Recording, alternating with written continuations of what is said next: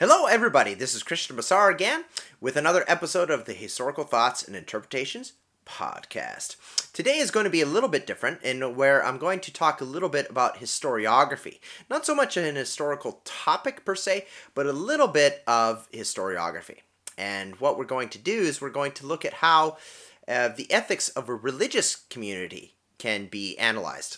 And what I'm going to be looking at is a little bit of the concept of labor or work in the Russian Orthodox Church. So, to start off with, when we're talking about historiography, what kind of tools can be used to analyze the ethics of religious communities like the Russian Orthodox Church? Here I hope to answer this question by looking at how different scholars have investigated the idea of a work ethic in the Russian Orthodox faith. What has motivated Orthodox Russians to work? What is the essence of such an idea? Is there anything to which it may be compared?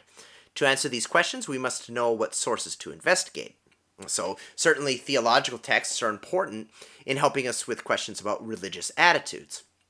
But sometimes sacred texts aren't enough to provide a complete picture of how doctrine is lived out in society. A sacred text can tell you what the doctrine says, and maybe different interpretations of what that means, but to say how it's lived out, not necessarily. The sacred text itself won't necessarily tell you that.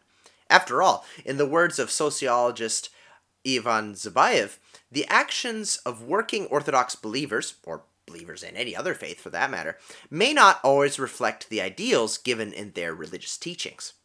Therefore, Zubayev says, it is desirable to conduct a separate analysis of the proclaimed and practice-based actual economic ethics.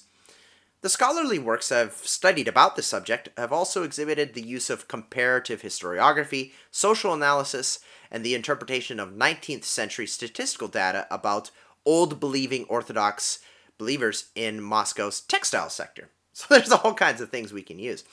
With such information gathered through the science of statistics and readings of non-scientific texts, we are given a glimpse of both past and present Orthodox Christian views towards labor. And of course, as I said, this is not an analysis or a study of the Orthodox attitudes towards labor, but an historiography to help us come up with those ideas, to come to some conclusions and thoughts about it.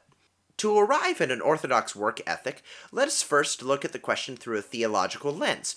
We can do this with a brief look inside G.P. Fedotov's old book, The Russian Religious Mind. In this book, Fedotov described the Christian ethics taught in the Izmaragd, or the Emerald. And the Emerald was a 14th century Orthodox text. In his section on labor, Fedotov notes how the Izmaragd warned its readers about the dangers of laziness. Work is given a religious significance in this old text, suggesting that the fruits of labor can be given as alms or gifts to God. Almost any kind of work, except sinful work, such as that of a tavern owner or a usurer, is spiritually valuable if charity is performed as a result of the work. Discipline and hard work are praised as essential virtues. And then, going forward in the early 20th century, these values became socially and nationally important as Russian thinkers endeavored to formulate an orthodox work ethic, not unlike the Protestant one, which Max Weber had written about in 1904 to 1905. But these Russian Orthodox thinkers wanted to do it without, quote, Western individualism and materialism. Sergei Bulgakov was among these Russian philosophers, and in 1912, just 7 years after Weber had come up with his ideas of a Protestant work ethic, Bulgakov finished his treatise called The Philosophy of Economy, Part 1. He expressed disagreement with Marxism, which was non-religious, fixated on manual labor, and held deterministic views. Bulgakov said that work has both, quote, cosmic and metaphysical significance because it creates, quote, spiritual wealth. Bulgakov hoped that through Christianity, enslaved laborers would be set free from the market forces that defined the capitalistic economy. So Bulgakov was attempting to give a kind of Christian response to atheistic Marxism. There was also the Orthodox concept of divine wisdom, known as Sophia. Bulgakov thought that Sophia was a creative force, a force which with the help of human work and economy, would change the world for the better. A progressivist and industrialist at heart, Bulgakov did not have a lot of faith in strict monasticism, nor its voluntary poverty to effect such a transformation. With this philosopher, we can see an effort to create a theological basis for an orthodox work ethic. In modern times, Ivan Zabayev, from whom we'd heard earlier, has conducted studies within Russian monasteries by recording interviews and living amongst the inhabitants. He chose to carry out his studies in the monasteries because they are their own, quote, economic communities. Zabayev states that public Russian society is secular, and Orthodox belief may play out differently there, so trying to analyze the Russian church's work ethic would be difficult to do in these secularized public circles. Monasteries, he also says, are the, quote, moral center of Orthodoxy, and monks manage and run the Orthodox Church. Finally, monasteries must perform their own economic activities to survive, making the Orthodox views on labor very easy to study in those sites. Alongside his monastery research, Zabayev read relevant texts such as the Russian Church's The Basis of the Social Concept. This document was formulated in the year 2000, and the Social Concept's 6th chapter, entitled Labor and Its Fruits, teaches that through work, humans can be creative, as Adam helped maintain the Garden of Eden before the fall of man. After Eden, work became the means for humanity to sustain itself. The Social Concept emphasizes, however, that labor is not the epitome of man's existence, saying that work is a daily activity. But labor, the document says, has a, quote, special rhythm, citing the Old Testament Sabbath day of rest. And as living standards improved, the quote-unquote temptation of civilization may turn people away from God. The Social Concept says the following, quote, however, people's enticement with the achievements of the civilization moves them away from the Creator and leads to an imaginary triumph of reason, seeking to arrange earthly life without God. The realization of these aspirations in human history has always ended in tragedy. End quote. It seems fitting that the Russian Church wrote this document a few years after the collapse of the Soviet system in Russia, which had glorified, and some might argue even idolized, labor. And it also propagated a human-centric worldview without God.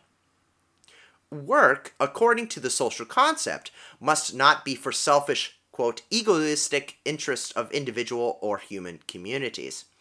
It must also not promote sin. Instead, while Christians are entitled to the fruits of their work, society must provide for the sick, poor, orphans, and widows. The Social Concept quotes the Bible verse Ephesians 4:28, quote, let the thief no longer steal, but rather let him labor, doing honest work with his own hands, so that he may have something to share with anyone in need. So, in summary, the Social Concept teaches that labor is good if it glorifies God, does not distract from the Creator, and if it helps Christians give charity to others. Ivan Zabayev's sociological research supports the summary of the Social Concept. In Orthodoxy, work, or economic activities, as Zabayev calls it, is not holy in itself, but it is only so when it is used to support oneself or help others in charity. Profit is not condemned, but in this faith, the capitalist amassment of wealth for its own sake is not a virtue. The goal of work is spiritual perfection in Orthodoxy. Businesses should have a view to, quote, moral purpose.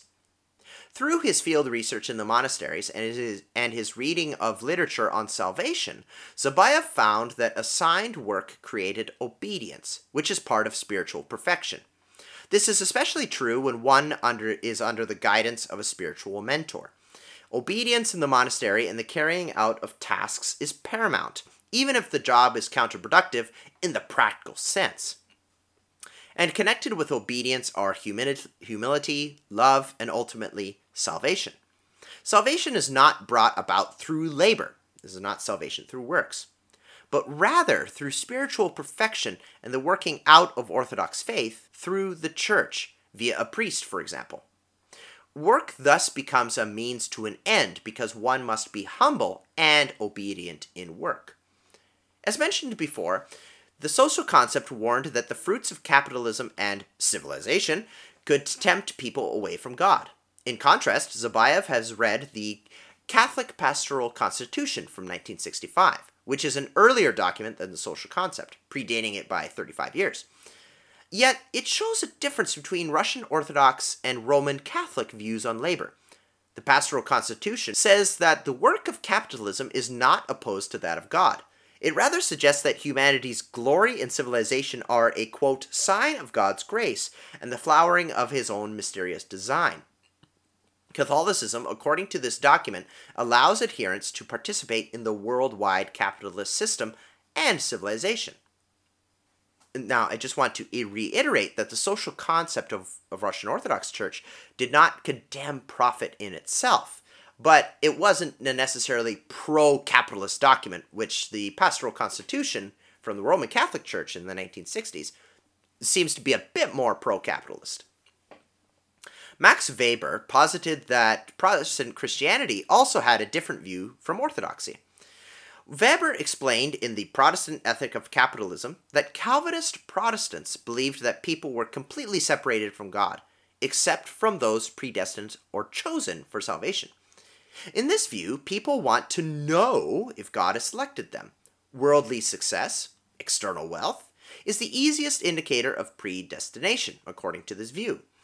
Thus, Weber suggested Protestant belief was that, quote, those who thrive in the world will be saved. The contrast between this Protestant work ethic and the Orthodox one is easy to see. While Orthodoxy promotes salvation through obedience to the Church, Weber said that in Protestantism, work was directly connected to the assurance of salvation. Note again, the Protestant religion, according to Weber, and according to most Protestant denominations, salvation is not achieved through work. But according to Weber's views of Calvinism, wealth obtained through work could be a sign of the assurance of salvation, because the belief was that God would predestine someone to be saved. So we started with a little bit of theological analysis and documents produced by the Church, with the Russian Orthodox Church in the Social Concept, writing in the year 2000, mind you, said that work was valuable if it helped promote charity. And we also talked a little bit about, compared it just a little bit to, very briefly, to Roman Catholic views on labor and Protestant views on labor.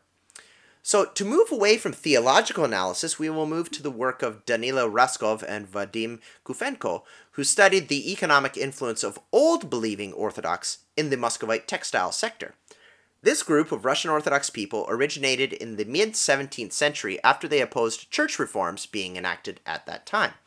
They were persecuted and removed from the patriarchal church due to their refusal to follow the new practices. Yet, despite this, they were financially successful and their lifestyle endured. To help them analyze this group's economic contributions, Raskov and Kufenko used a wide range of data, including reports with dates ranging from 1832 to 1890, censuses, and multiple sources from the Old Believers themselves. They criticized similar studies, which may have come to fair conclusions, but they were based on less data. There were problems with the reports that Raskov and Kufenko used. For example, underreporting was one significant problem with which they had to deal with. For example, businesses often did not report underage or temporary workers except in 1871, and they wanted to avoid taxation by not reporting all relevant information. Two studies conducted in the 19th century suggested that the, quote, measurement error of these reports was around 20%. So by, analyzing statistics through historical documents is never perfect. Yet it was the only information available to the researchers. And as well, their large data set helped mitigate these problems. They also used historic price data from another study, which helped clear confusion with turnover. Without going too deep into their analysis, Raskov and Kufenko's research showed that the Old Believers had a significant role in Moscow's textile industry, especially in the wool subsector. This is despite the oppression they faced and their minority status, as they had made up of only 16% of the Moscow region's population. At first glance, one may be tempted to conclude that the Old Believers would not prosper in the economy. They were suppressed, as mentioned, and many of them, even today, live separate lives from the rest of the world. Some have even gone so far as to have, quote, outsider guests eat from special dishes and sleep in separate parts of the house.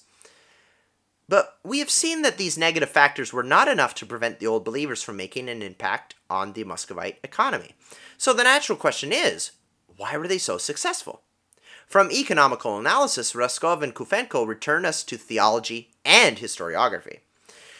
They also mention Max Weber's work and his thesis that Protestantism heavily influenced capitalism, in that the religion encouraged the believers to work hard in the economy. Weber's ideas about Protestantism and capitalism have been criticized because some non-Protestants had similar economic ethics to the Protestants. There are also problems when using Weber's work as a lens through which to study the Old Believers.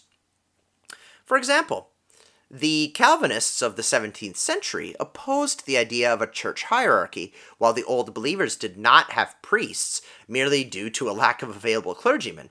The Old Believers also did not attain the amount of power in Russia that the Calvinists did in Western Europe.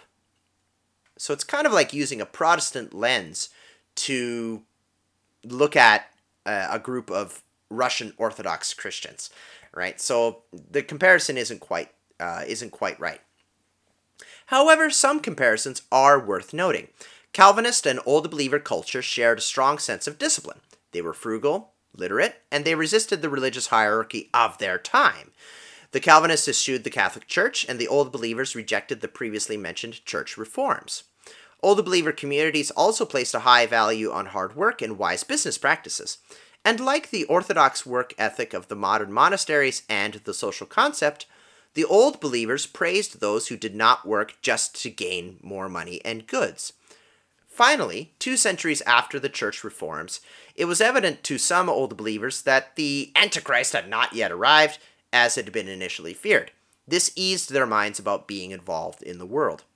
It must be remembered that oppression against the Old Believers came in waves, and some of Russia's Tsars were lenient towards this religious group, including Catherine the Great, who reigned from 1760 to 1790. Under such rulers, the Old Believers could run their printing presses and received tax equality. But even under the less lenient Tsars, such as Nicholas I, from 1825 to 55, the Old Believer minority gained economic strength by maintaining, quote, informal networks and institutions, which governed their daily lives and established trading points between those of similar beliefs and practices. A good reputation was a capital asset in these networks, and dynasties, such as the Romanovs, helped family businesses grow in the tight-knit community. Raskov and Kufenko made comparisons between the Old Believers and other groups, hoping to explain their situation. The Quakers of Britain and the Americas, like the Calvinists, were also similar to the Old Believers in some ways. They were not very well respected in all of their societies, which forced them to form strict interpersonal networks. Their business acumen, discipline or asceticism, and their association of business failure with sin have been listed as factors in their economic success. Finally, literacy was important to the Old Believers, which was also an important factor in European Jewish prosperity. So there are some things that we can use. We can, even though comparisons are not perfect, as we saw between the Calvinists and the Old Believers, and obviously the Quakers and the Old Believers are very different, but there is some similarities that we can look at.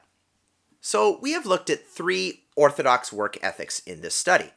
There's the ethic outlined in the social concept document, the ethic that is lived out in the Russian monasteries, and there's the historical work ethic of the Old Believers, a marginalized and small subset of the Orthodox population. The first, the social concept, offers a guide on how to properly think about work through an Orthodox Christian lens. The second, the monastery ethic, is formed through the understanding of theological texts in its emphasis of obedience, charity, and humility over the amassing of material goods.